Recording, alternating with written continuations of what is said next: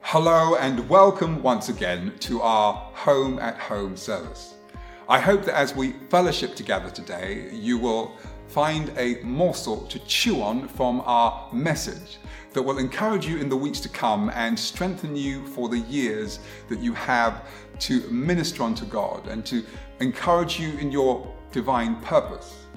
We've been speaking over the past few weeks on identity, and we're going to continue that today as we speak on the topic of royal priesthood. It's a title, in fact, royal priesthood, that's given to us by Peter as he describes the work of Christ and to this point. And he says in 1 Peter 2, in verse 9, "But you are a chosen race and a royal priesthood."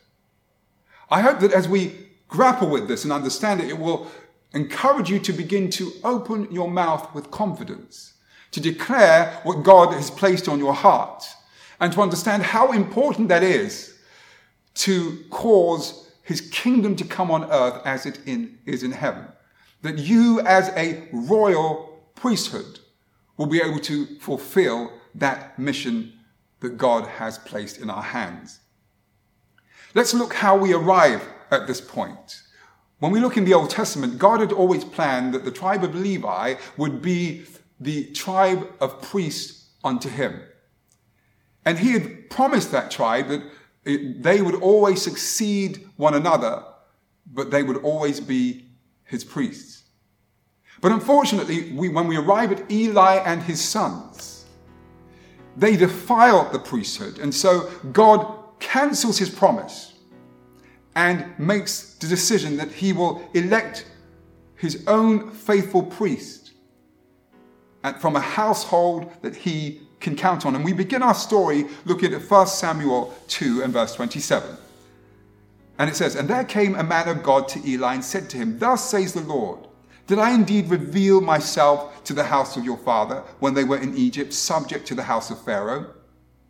Did I choose him out of all the tribes of Israel to be my priests, to go up to my altar, to burn incense, to wear an ephod before me? I gave to the house of your father all my offerings by fire from the people of Israel.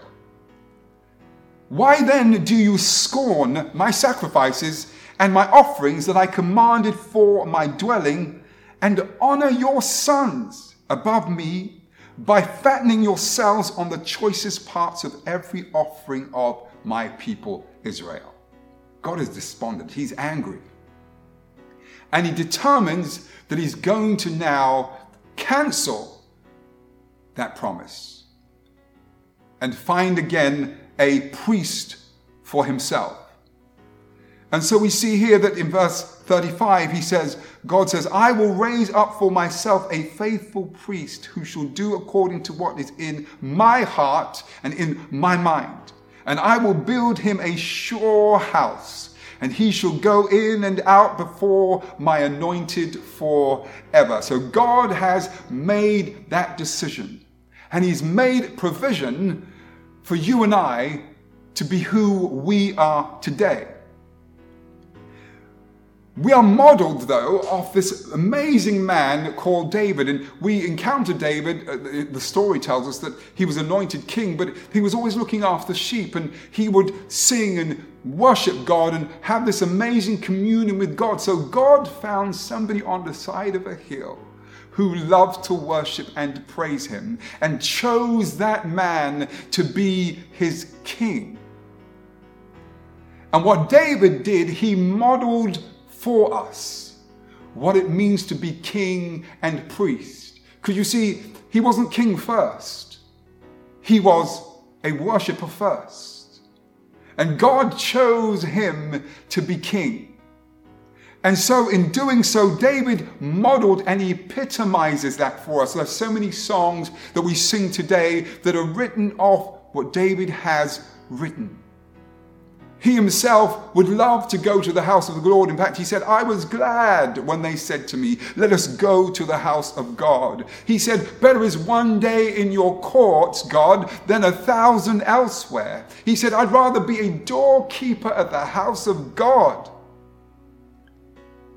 He declares that he would always worshiped the Lord with his might, with everything that he had. He said, Lord, I love the house where you live, the place where your glory dwells. Bless the Lord, O my soul, he says, and all that is within me, bless his holy name. He continues to demonstrate to us what it is to be a king and a priest. And he continues to submit himself to God to the point where Jesus himself now becomes of the house of David. And we see here that having magnified this process, David, when he came to power, tells us here the history that David's first move was to bring Israel and the ark to Jerusalem as its capital. So in other words, he brought back the presence of God to Israel, took them to the place, history tells us, where Melchizedek, who was identified as the original king priest, was.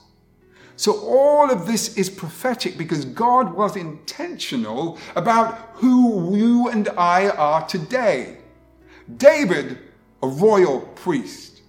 Melchizedek, way before him, with this mysterious history, king and priest, Abraham encounters. Jesus comes along and the Bible tells us that he becomes the son of David. Now this is amazing. David's name means the beloved.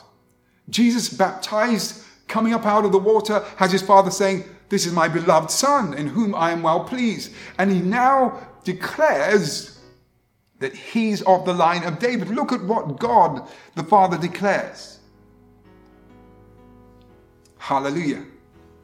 He tells us here, after Jesus looks for this ultimate worshipper, he says, but the hour is coming, we'll start at this point, in John 4 verse 23, and now is here, where true worshippers will worship the Father in spirit and in truth, for the Father is seeking such people to worship him. God is a spirit, and those who worship him must worship him in spirit and in truth. So what we've got here is that David had a tabernacle, which Solomon completed. Solomon built and completed. But Jesus is coming now to build what is the ultimate tabernacle, because this tabernacle can fully house God, and it's in spirit. So that's why we are worshiping in spirit and in truth. There is no limit to what your spirit can contain. But look at what he says here, that Jesus does what David never fulfilled, and he accomplishes, and he builds a true house for God, which is the house in which God now dwells. And the Bible tells us here that Jesus himself is of the line of David. Let us go and look at how, having seen where Jesus' role as a worshipper is identified, let's look at what it means to be the royal part of Jesus. Isaiah 9 verse 6 tells us, for unto us a child is born, to us a son is given, and the government shall be upon his shoulder, and his name shall be called Wonderful Counselor, Mighty God, Everlasting Father, and the Prince, royal title, of Peace. He's the principal, the governor. His kingdom is of peace. And look at what God himself establishes through this prophetic word of Isaiah. He shall rule on the throne of David and over his kingdom, to establish it and to uphold it with justice. So can you see that God had initially promised that there would always be a Levite as the high priest? He makes the switch after the defilement and the failure of Eli, and is now declaring he shall rule on the throne of David and over his kingdom, to establish it and uphold it with justice, with righteousness, and from this time forth and forevermore. Can I just say, welcome to your throne. You are a royal priesthood. Why? Because Christ has accomplished something that allows us to achieve it through him. And we're going to walk through that journey right now. How does it happen? He, the Prince of Peace, the Bible tells us also. Let me just make this point. Revelation 16 tells us again that he's the King of Kings and Lord of Lords. So there is no doubt that Jesus, who you and I know was God, made himself less than God, so that he could come and deliver us and restore us, and has once again regained his royalty, because the Bible now tells us here in Hebrews 10 and verse 12, but when he, Christ, had offered up for all time a single sacrifice for sins, he sat down at the right hand of God. So he went back to sit on his throne. To make it legal, a king has to sit on the throne. And he then goes on to tell us that having accomplished all of that, all power is given to him in heaven and in earth, the Bible tells us here, and he sits on the throne.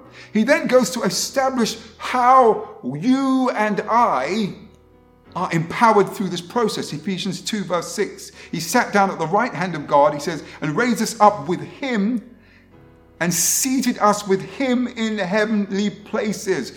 That's what I'm saying. Welcome to your throne. If you didn't know before, you sit with God on a throne. The problem is, you might be yo-yoing. Because you see, we have to set our minds on things above. Some of us are actually getting up and down, up and down. You need to stay seated on your throne as the royal priesthood. And so God is declaring to us how this was accomplished. Look at this. Galatians 2 verse 20. He says, this is talking about you and I.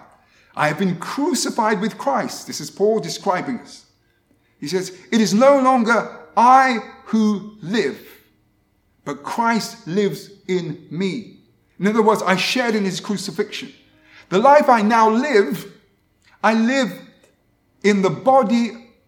He says, I'm alive, I live in the body, I live by faith.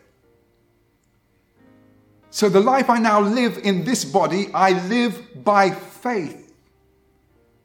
By adhering to, relying on, and completely trusting in the Son of God, who loved me and gave himself for me. You see, you are royal. And what does royal mean? It means belonging or befitting to a supreme ruler. Can you just flex your shoulders and say, look, I'm a supreme ruler. Why? Because I'm hid with Christ in God. I'm sitting on a throne with Christ. I'm seated in heavenly places with him. Therefore, if I'm a king on a throne, my role is to decree and to declare what needs to happen throughout the kingdom. This is why we understand that the kingdom will come on earth as it is in heaven, as we embrace our role as royal priesthood. You see, the priest side of it keeps us humble, it keeps us surrendered, it keeps us crucified. While when we are crucified, it allows us to sit with Christ, and in doing so, we're able to embrace the authority he has of all power. And what do we declare? We declare it from the office and the submission of a priest, given with the authority of a king and a ruler. Verse 17, he says, he is before all things. Describing the authority you have, and in him all things hold together. In other words, the God who was in the beginning as the Word, who is the Word, and in verse 14 of John 1 becomes flesh and dwells amongst us, is telling us that the let there be of God is what holds you and I together, is what supports the world. How can we doubt that if we are hid with the ultimate Word in him, that anything we declare in his name will not come to pass? How can we believe that? It is guaranteed because he is the living word, and all things are held together by him. That's why David was actually able to declare. He says that the heavens are telling of the glory of God and the expanse, because you see, when you look at it, while it doesn't have a voice, it is telling you something because it is comprised of living word. It is comprised of the let there be of God.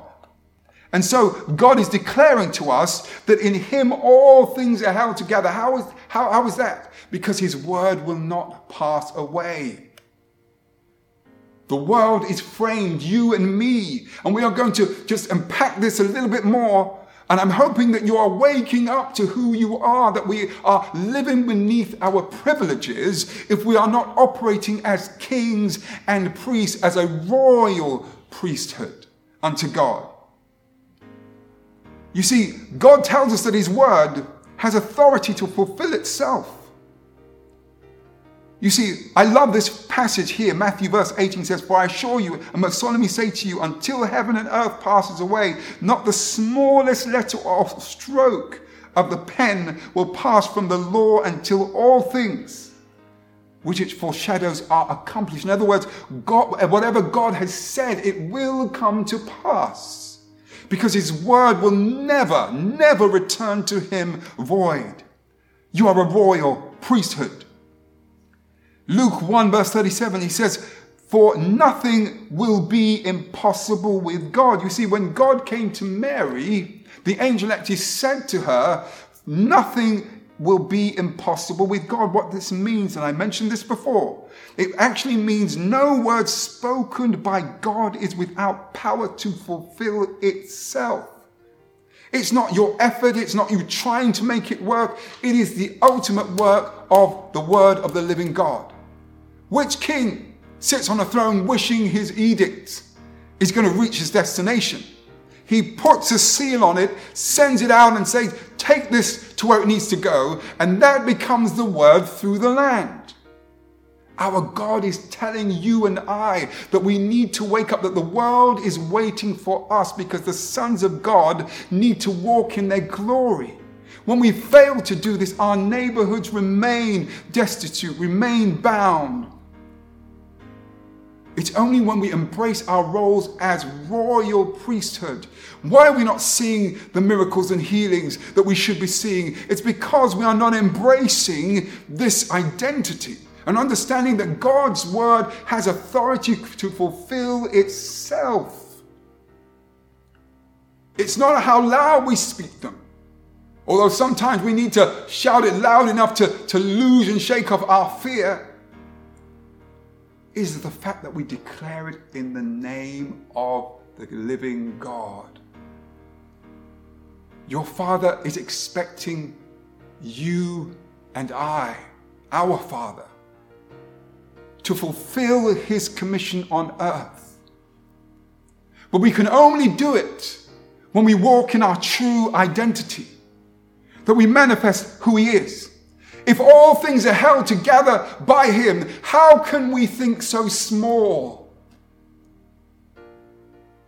Do you hear how many times he said to his disciples, "Oh, ye of little faith, have I been with you so long?" Maybe we need to be saying that to ourselves today. Have I been with God so long and still have such little faith? But when you know who you are, when you embody who you are, you will say what your Father says. You will declare what your Father says. I love this here, this definition through Barnes & Noble.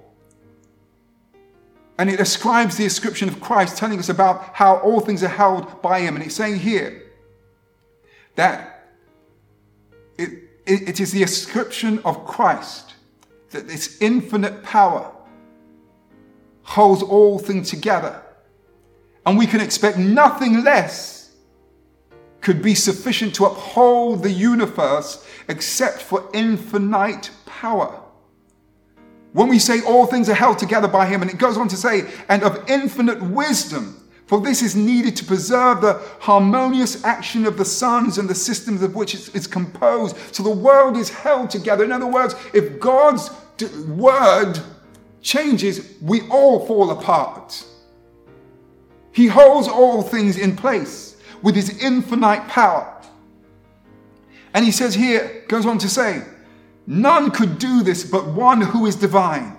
And hence we see the reason why he is represented as the image of the invisible God. He is the great and the ever-active agent by whom the perfections of God are made known.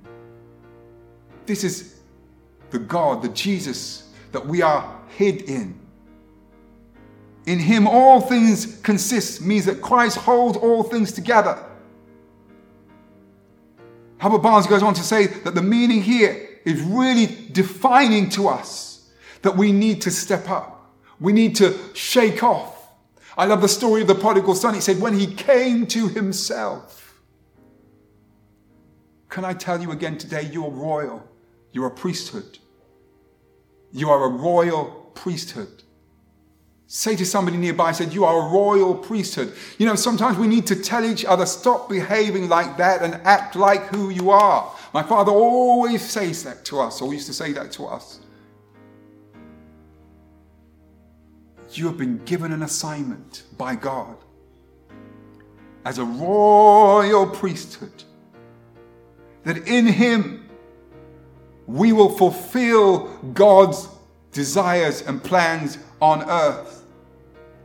You see, for in him we live, move, and have our being. Our God not only holds us together physically and spiritually, but also structurally. You see, before anything passes away, all things will, but the word of God will remain.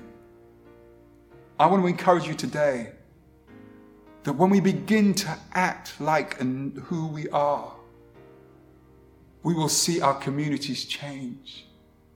We will see our schools, our councils coming under the influence and the power of Almighty God. Why? Because he has the solutions and the answers that they are looking for.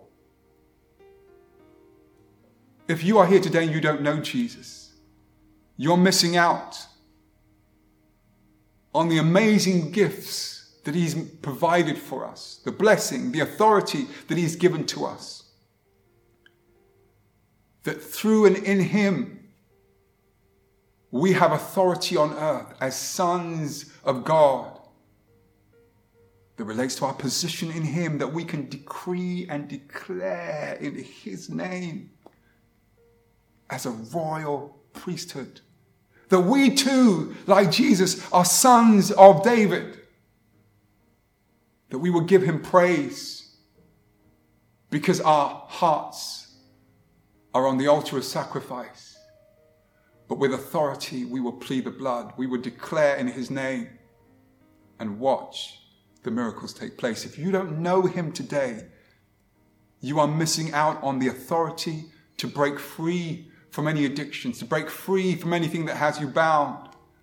You simply have to invite Jesus into your life, that you too can be baptized and benefit from his crucifixion. You simply have to say, Jesus, I believe you are the Son of God. I believe you died for my sins. That you are the King and the priest that has sacrificed for me. And you say, Jesus, come into my heart. Be my Lord. As the King of Kings, be my King. I surrender to you today. If you prayed that prayer, it's by faith. As simple as that. It is not by works or action. It is simply by the word of God. And by faith, you believe. You too become a royal priesthood and a holy nation. And you too can be someone to change our community. You too can be someone to set others free. Church, let us be who we are.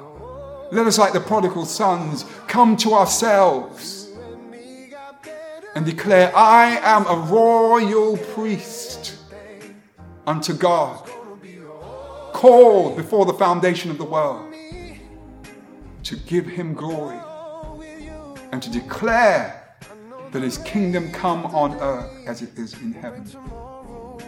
What are you going to declare this week? What are you going to step into this week that is on God's heart? Royal priesthoods. That's who you are. God bless. I will walk with you.